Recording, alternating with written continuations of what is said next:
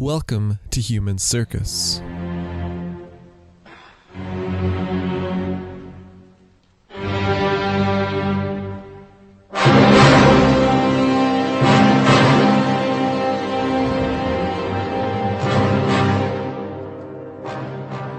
It's 1193, and Salah ad-Din is dead.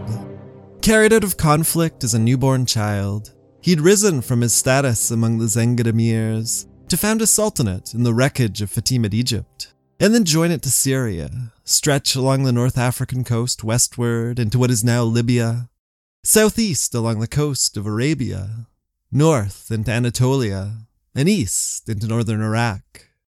The Zengids' power was greatly reduced, the Fatimids essentially no more, and the kingdom of Jerusalem the same. All that remained of the Crusader states was Antioch and Tripoli, Beirut down to Jaffa, a narrow strip of land along the Mediterranean. All the old rivals were gone, and the figureheads of the Third Crusade had ebbed with that tide. There was no Richard the Lionheart left on those shores, no Nur ad-Din or equivalent to oppose him.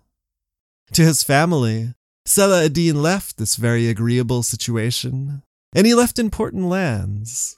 In Damascus and its substantial dependencies, his eldest son, Al-Afdal. Over 2 Jordan Valley fortresses, a nephew.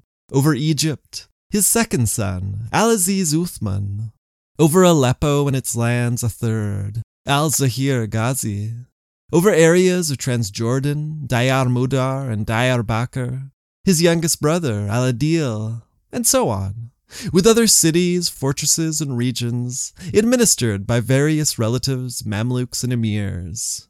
These were perhaps not intended to be permanent arrangements, but he had to a great extent trusted and relied on his family, and allowed them to oversee important centers of power in the Sultanate, which he was now passing on. However, Salah ad-Din was not passing on an established dynastic empire, and that was important. This was power, yes, but what guaranteed its continuance? No mandate of heaven or similar underpinning idea.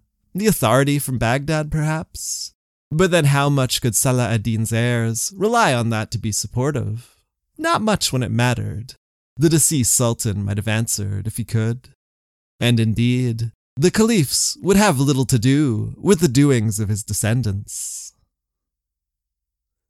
Hello and welcome. My name is Devin, and this is Human Circus, Journeys in the Medieval World, a podcast following the journeys of medieval travelers of all kinds.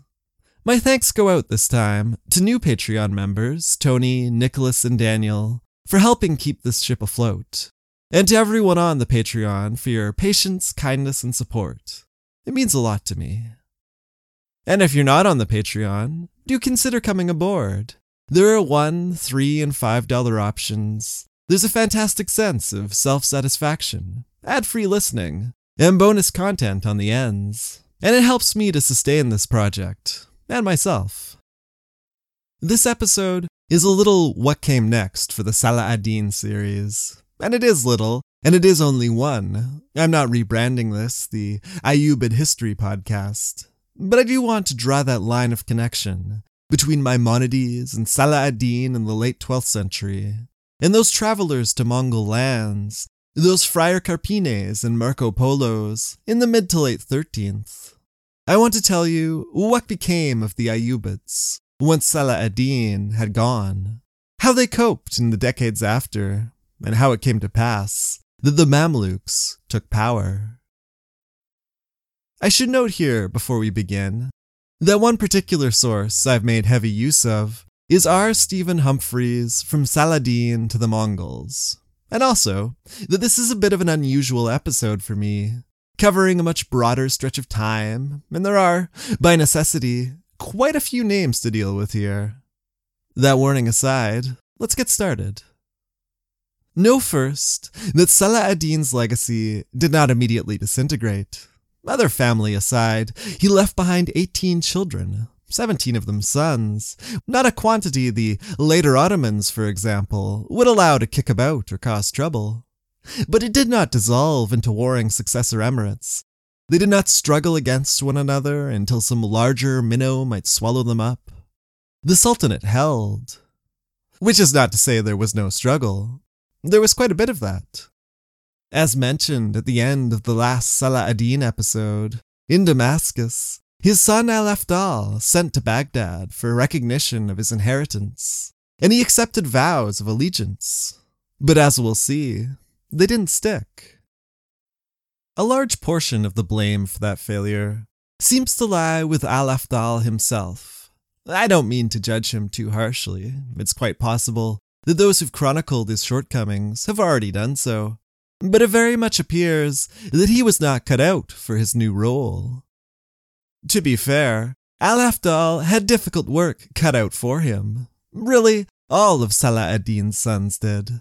In Aleppo, Al-Zahir Ghazi dealt with local lords who were themselves pretty established in their own power, some having been granted their lands under Zengid rule, and besides that, he was threatened by Cilician Armenia and the Seljuks.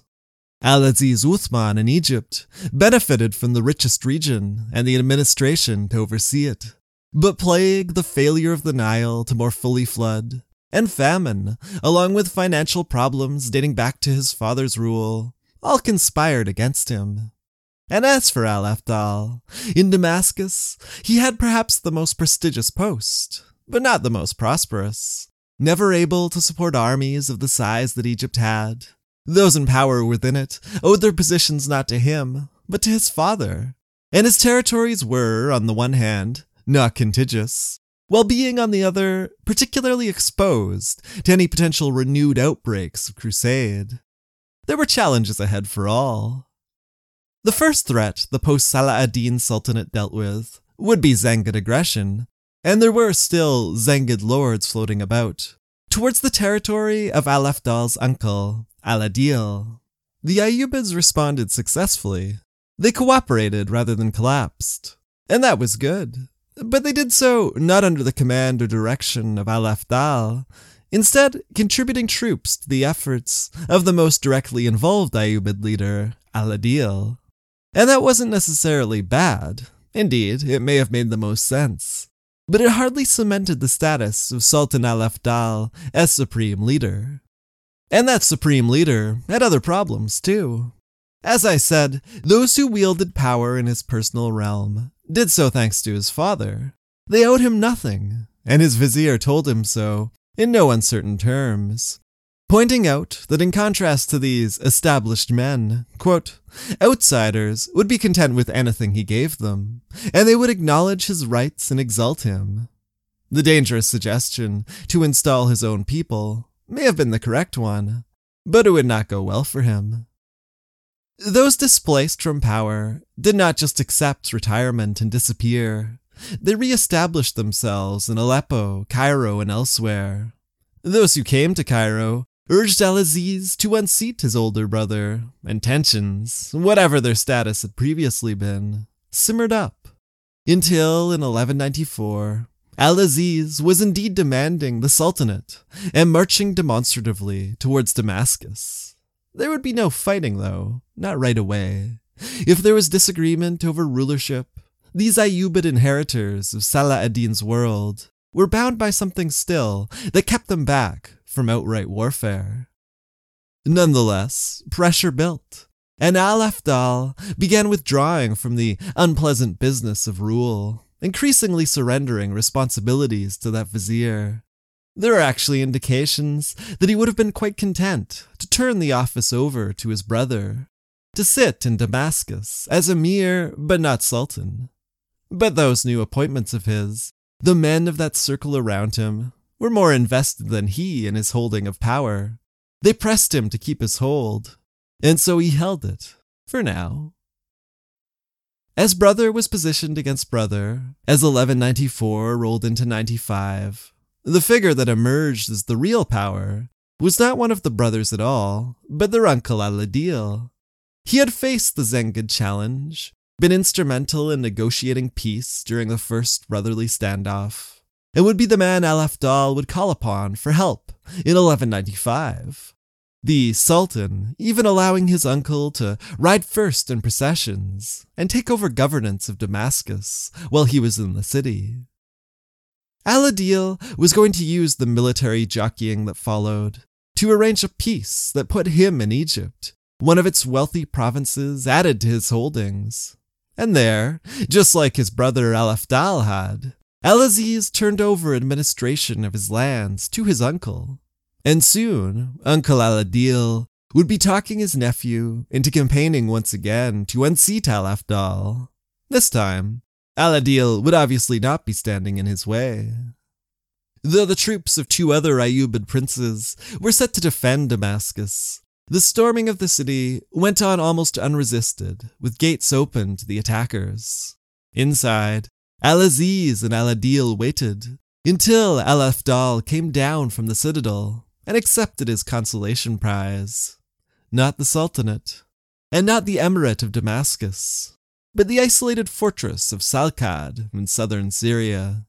The vizier who had talked him into uprooting the old emirs and then fighting for his hold on power would exit the city in fear for his life, concealed among Al-Afdal's baggage.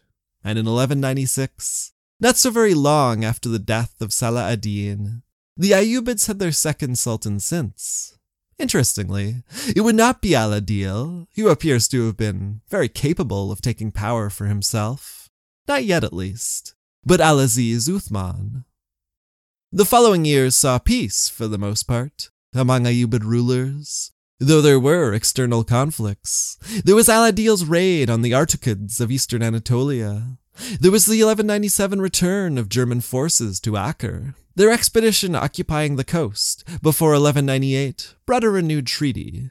And then, on November 19th, 1198, Al-Aziz died in Cairo, a victim of the classic hunting accident. He'd had time to make arrangements to declare his son his successor, and there was a willingness to respect this. But that son was only 10. There would need to be a regent, and there were going to be 2 candidates. The first, not so surprisingly, was Al-Adil. The second, rather more so, was ex-Sultan Al-Afdal. With each candidate having their partisans, the situation called for an arbitrator, and for that, those involved looked to a familiar figure. They sought the advice of an aging Al-Qadi al-Fadil, familiar to us from the Maimonides episodes. And even though he'd previously left Al-Afdal's service and contributed money to efforts to bring him down, he now chose the former sultan to be regent. And maybe the choice had more to do with who Al-Adil was than Al-Afdal. There were times when a distinct lack of ambition in a man was a valuable asset. So by early 1199, Al-Afdal was in Egypt to take up his office. But then, just a year later, by early 1200, Al-Adil was in Cairo, and making no mention of any child sultan either. He was the sultan himself. But how had it happened? As Al-Afdal had closed in on Egypt, he'd become very aware that there were forces at work which did not welcome his arrival as regent. In fact, on his way in, he'd happened to intercept a courier carrying a message to that effect out. And then he realized that some emirs of his court had slipped away and abandoned him.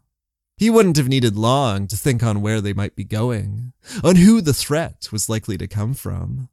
He likely saw the writing on the wall, and perhaps unwisely, he resolved to strike first.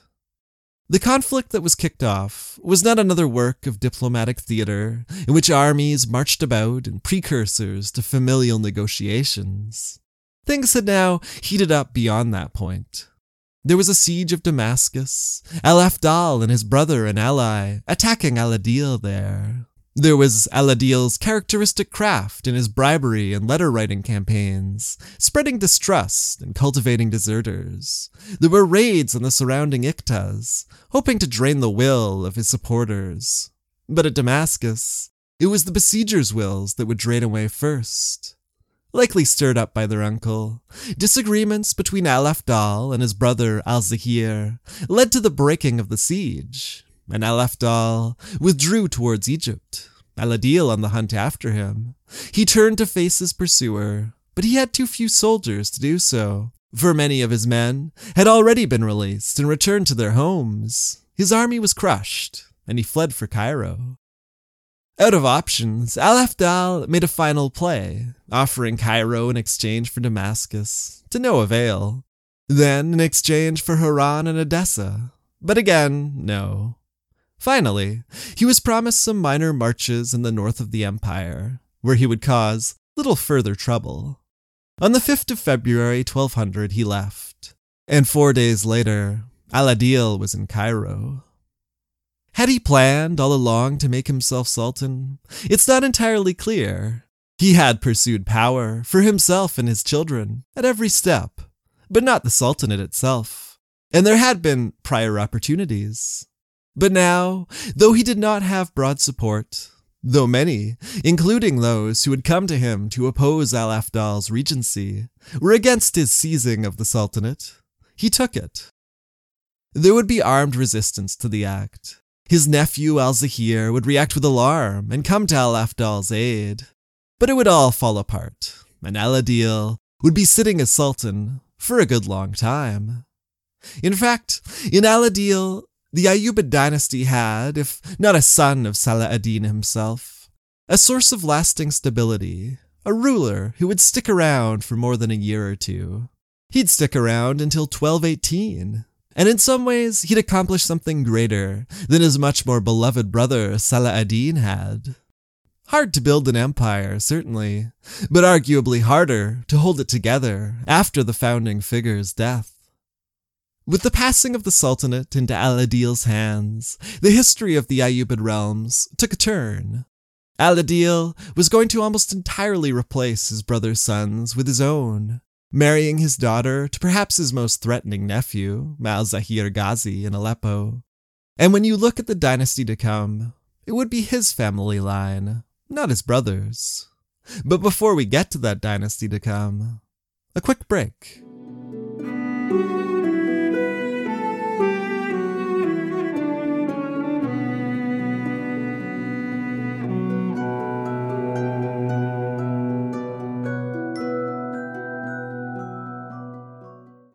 I want to start to zoom out a little now that we've seen the Ayyubids survive their first decades and settle somewhat comfortably in, seen them consolidate and then expand their hold. And I want to pick up the historical pace a little, to take up a couple of threads that will bring us to the end. The first of those threads is crusade. Of course, it had already almost broken the entire Ayyubid project.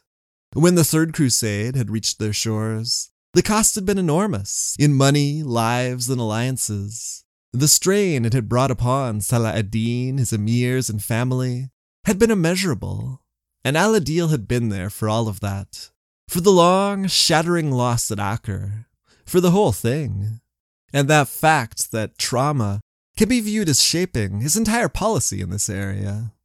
He'd seen the whiplash response to his brother's greatest victories, a response that had mired his people in bloody and expensive wars. So when elements of the Fourth Crusade arrived in 1204, he did take a combined army out to meet them. But he didn't use its overwhelming force to destroy them, didn't strike back at local Latin Christians. He just used it to negotiate.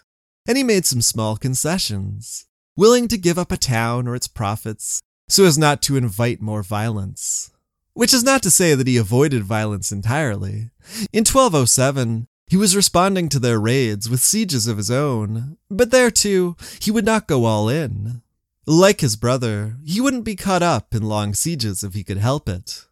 Unlike his brother, he would try to avoid inspiring any massive response from Latin Christian Europe. But for all his apparent efforts to avoid crusader conflicts, his soft touch and retaliation, and his openness to trade, it was almost all undone in the next decade, as the forces of the Fifth Crusade arrived. It was a multi-year endeavor, with raiding across the Jordan, and an attempt on Egypt, where Al-Adil's oldest son, Al-Kamil, oversaw the defense. The Sultan himself was dealing with a Seljuk threat from the north, where Al-Afdal had been convinced to take the Seljuk side against his uncle. And if that were not enough, there was also a Khwarezmian delegation, come to see about a new enemy that was threatening their territory. A threat which manifested itself so quickly that when a pair of Ayyubid envoys made the return trip, they found the Khwarezmian Shah had already been forced to make his escape. The Mongols had arrived in the region and were making themselves known. And in the midst of all of this, in 1218, Al-Adil died. It was a most inauspicious time for him to die, what with the dangers by which they were beset. But maybe it was for the best. 3 of his sons essentially oversaw the family empire, with Al-Kamil among them, the acknowledged leader, and they did not allow it to collapse under the pressure, did not grasp after the opportunity to turn on one another. As it was, they had more than enough to deal with without such strife. The fortifications of many vulnerable positions were dismantled lest they be lost to the Crusaders and used against them as footholds. Most alarmingly, Jerusalem itself. Damietta at the Nile mouth was taken, and a march made on Cairo. Al-Kamil in Egypt needed his 2 brothers' help in defending it, and the one, Al-Mu'azzam, called first on the other, Al-Ashraf, who had been untroubled in his territories, and doing quite well for himself, really, to convince him to finally provide some substantial aid. It's worth noting here that Al-Ashraf also received an appeal for help from the Georgians, who at this point were also dealing with that new, little-known enemy called the Mongols, but more on them later. For now, Al-Mu'azzam and his rather more reluctant brother arrived in time to take part in the August 1221 defeat of the crusading army.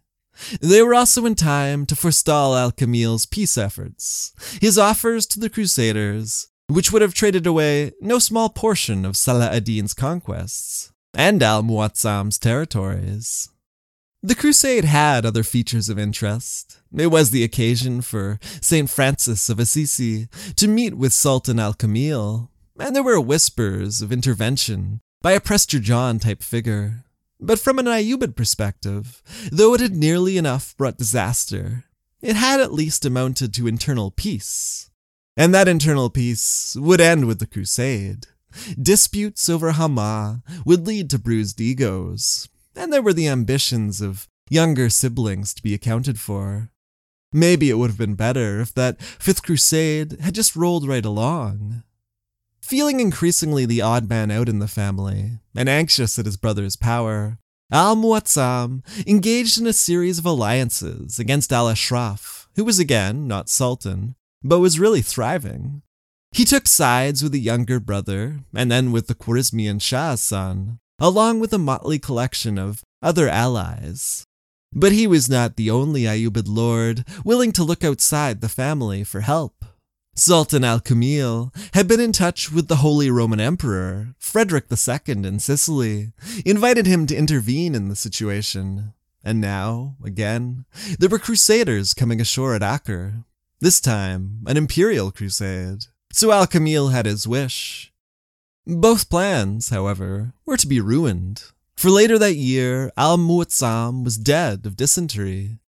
Though Frederick's arrival was going to be a bit of an embarrassment for the Sultan, he had, after all, invited a Latin Christian army in to deal with a troublesome brother who no longer breathed. His was to be another reign of significant length and stability, from 1218 until 1238. There'd be squabbles between brothers, and fighting between Al-Kamil and one of Al-Mu'azzam's sons. But the Sultanate, again, held, as it had in the aftermath of Salah ad-Din's death, as it had under the rule of Al-Adil. Perhaps the most striking series of events of that long reign concerned what to do about Frederick.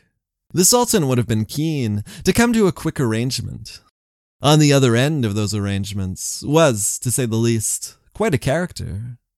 Frederick II, the twice excommunicated wonder of the world, polylingual patron of arts, animals, and sciences, and noted falconer, had been much delayed in traveling from his renowned court at Palermo. He'd pledged to participate in the 5th Crusade, but troubles at home had kept him away, and then a recent sickness had provided another setback, simply an inexcusable one, in the view of his antagonist, Pope Gregory IX. Indeed, he now crusaded unblessed by the Pope, a contradiction in terms. But unlike many of the crusading leaders before him, Frederick arrived in late 1228, already willing to talk to the Islamic leaders of the region. Immediately, he was on the diplomatic offensive. All he needed, he pressed Al-Kamil, all he needed to return home and hold his head up high before kings and pope, was the return of Jerusalem, an unfortified husk of a city that was in any case far less important to Al-Kamil than to Frederick. And astonishing both Christians and Muslims, he would eventually get what he asked for. To Christians, that the long-awaited imperial crusade should conclude without combat was an inglorious affront to the ideal of crusade as a physical struggle and sacrifice through which grace was granted.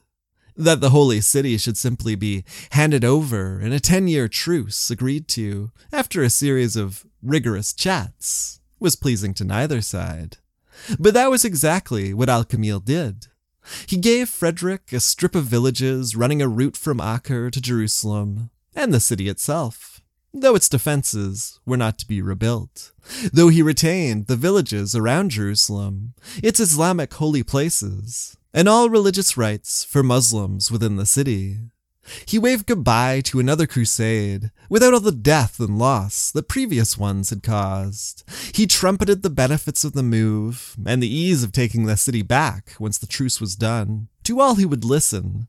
But one does not simply hand over a holy city whose acquisition had been the public goal of Nur ad-Din and Salah ad-Din without public criticism. Of that, there was plenty. The early 1230s were defined by cooperation between the two poles of Ayyubid power, Damascus and Cairo, Al-Ashraf in the one and Sultan Al-Kamil in the other, facing threats both internal and external, the latter including confrontations with Seljuk armies, and with the last acts of a Khwarezmian leader before he was swept away by Mongols and then murdered. Those Mongols were getting closer, entering eastern Ayyubid territories in present-day Iraq. They were not exactly pressing the Ayyubids yet, but their impact was felt long before their attack. The displaced Khwarezmians, for example, were going to continue to be a force in Ayyubid affairs for quite some time. In the late 30s, the problems were more internal in nature. Within that delicate web, there was building dissatisfaction with Al-Kamil's rule, and leading the charge was Al-Ashraf in Damascus, who had, after all, contributed a great deal to his sultan's causes in recent years, and with more loss than gain to himself. Fascinatingly, the demand his coalition delivered to Cairo was no threat to the sultan's own seat of power.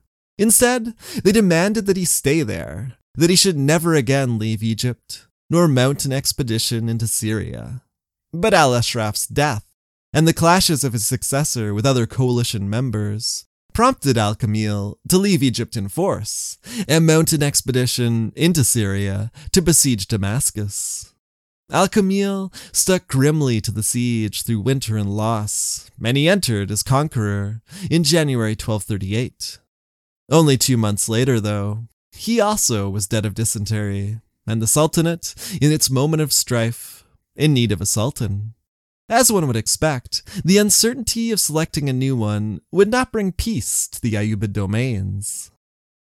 Al-Kamil had left instructions for heirs to be installed in Egypt and in the Jazira, the northeastern territories, and a council of emirs from his army, still in Syria at the time, respected those wishes. But Damascus was always something else. The minor prince who they gave it to, probably because they thought him most easily controlled, had to immediately fight off a challenger who felt himself infinitely more worthy, and who had in fact been promised the place by the late Sultan. Then, that minor prince, the no longer so minor Al-Jawad, had his name included in sermons along with the Sultan, positioning himself as an equal and independent ruler, and sounded out his fellow Syrian princes as to how they might feel about standing up to Cairo. It was ever that way in Ayyubid politics, the power and resources in Egypt, and in Syria, the will not to be dominated by it. In this case, it was Al-Adil II looking on from Cairo and becoming immediately concerned with the governor those emirs had saddled him with. He dispatched someone to Damascus to bring the unruly Al-Jawad to heel, But that someone was promptly murdered, given the old, here's a petition for you to look at, and then here's a knife to stab you with while you do. Al-Jawad was absolutely appalled in public, appropriately so, though his immediate confiscation of the dead man's wealth, an attempt to hire on his Mamluks, seems both less seemly and more honest. Having now picked this fight, Al-Jawad evidently felt he didn't have the strength to keep it up. Maybe part of that was down to his having emptied the treasury in Damascus, and then having made himself very unpopular there by employing a harem servant and extorting the citizenry to replace it. Whatever the motivation, he now invited the ruler of Jazira to the city to replace Al-Adil's name in the sermon and to take power in Damascus. The man he was inviting to replace him, who would soon also be replacing Al-Adil, was Al-Kamil's son, Sultan Al-Adil's brother, Al-Salih.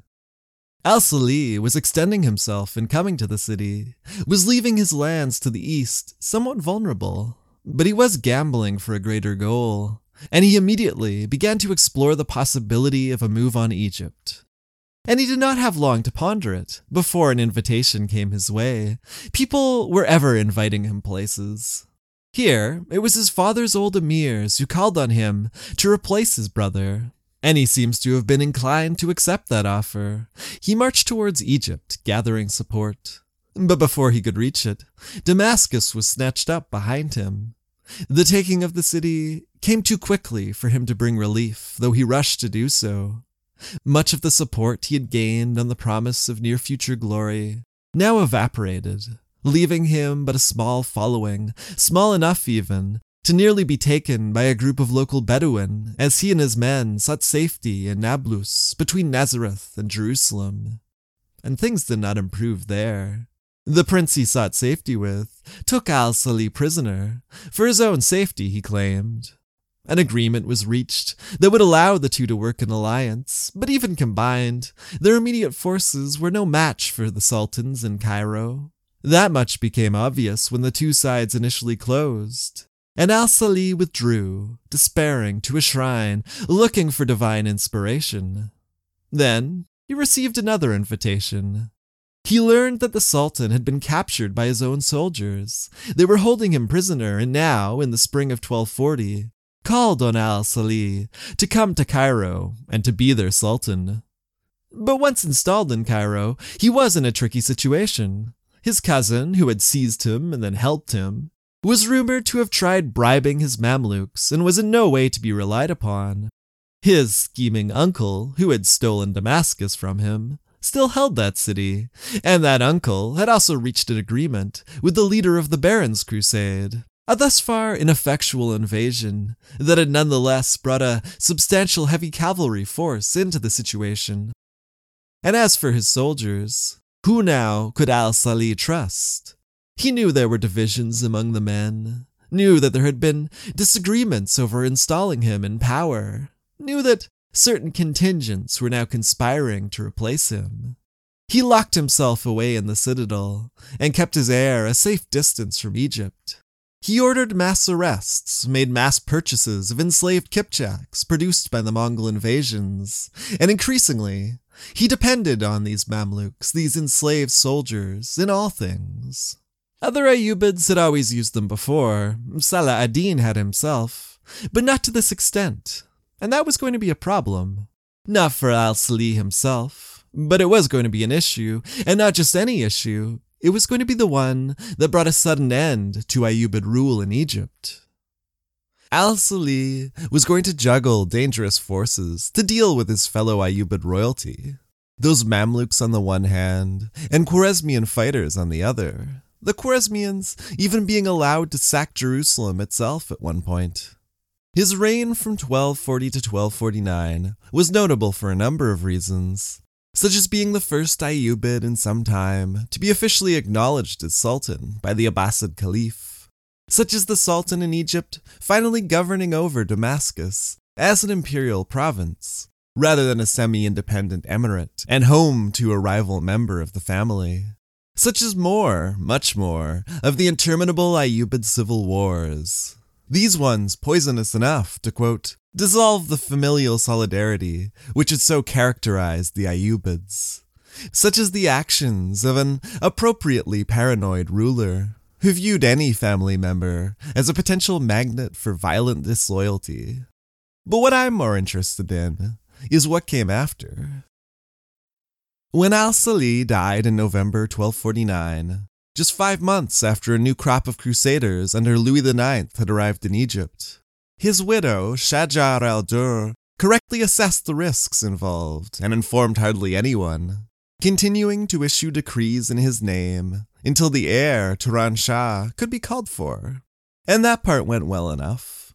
Turan Shah safely reached Damascus with a small group of companions, was declared sultan, spread the money around, and headed for Egypt in time to participate in a victory over the Crusaders and the capturing of Louis IX. But then, like others before him, he made the mistake of replacing the old guard, which had been quite supportive of him so far, with his own people. And soon he was further alienating those around him, even drunkenly issuing threats. He was antagonizing nearly every important emir, and also the leaders of al-Salih's Mamluks, which was not good. Al-Salih had come to rely too heavily on those Mamluks. He'd broken the old rule to always create a balance of different groups within the military that could be played off against one another, and it had worked for him. But what reason did those Mamluks have to transfer their loyalties to his heir? This was a man who al-Salih had seen as a potential rival and kept at a distance. Just another Ayyubid relative, really. And the Mamluks, they had a lot of experience in fighting against Ayyubid relatives. Circumstances did not exactly encourage dynastic loyalty. So maybe it was all too predictable that on one Monday night in May of 1250, Turan Shah was happily banqueting in his pavilion when a reported 500 Mamluks rushed in, swords out and intentions clear. The Sultan ran to a wooden tower, already bleeding, but the tower would not hide him. The Mamluks set it on fire, forcing him out and spearing him as he fled. He ran now to the river, but that did nothing for him either, and he was shot with arrows from the shore. He stood in the shallows begging his attackers to spare him, but it was too late for that.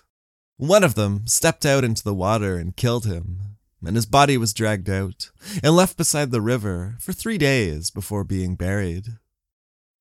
In the aftermath of Turan Shah's death, al-Salih's widow, Shajar al-Dur, was named in the sermons as Sultana, and a mid-level Mamluk officer chosen to rule with her, an office that was first refused by several senior emirs who saw realistically they could not control the Mamluks and likely did not want to share Turan Shah's fate. Soon after, Shajar al-Dur was married to that Mamluk officer, Izz al-Din Aybak, and he was declared as Sultan of Egypt. The first Mamluk Sultan of Egypt.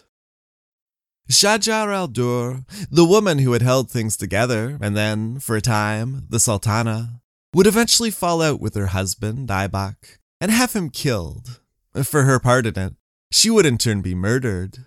There would be some further Ayyubid traces in Egypt. A 6-year-old Ayyubid boy would even be plucked up to briefly serve as puppet ruler.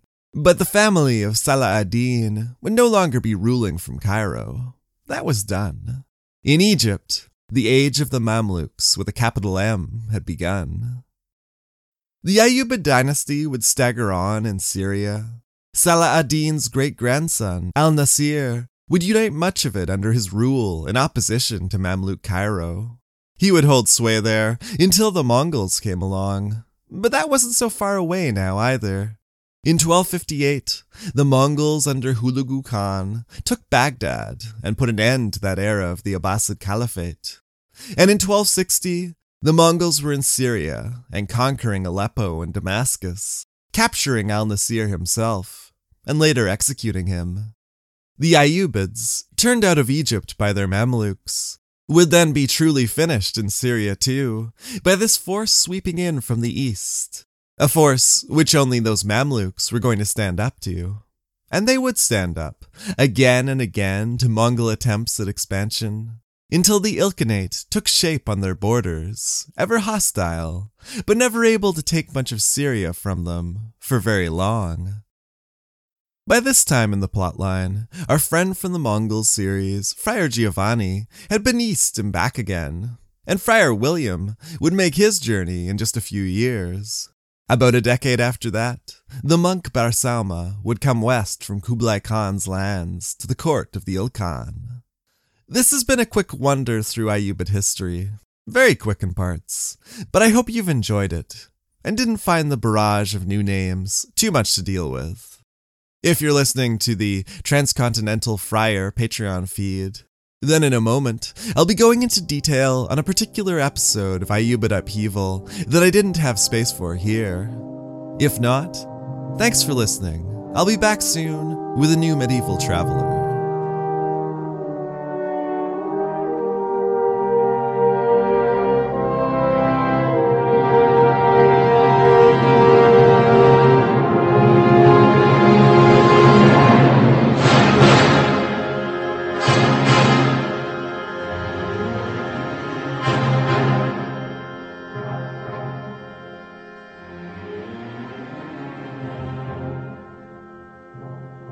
Human Circus will return.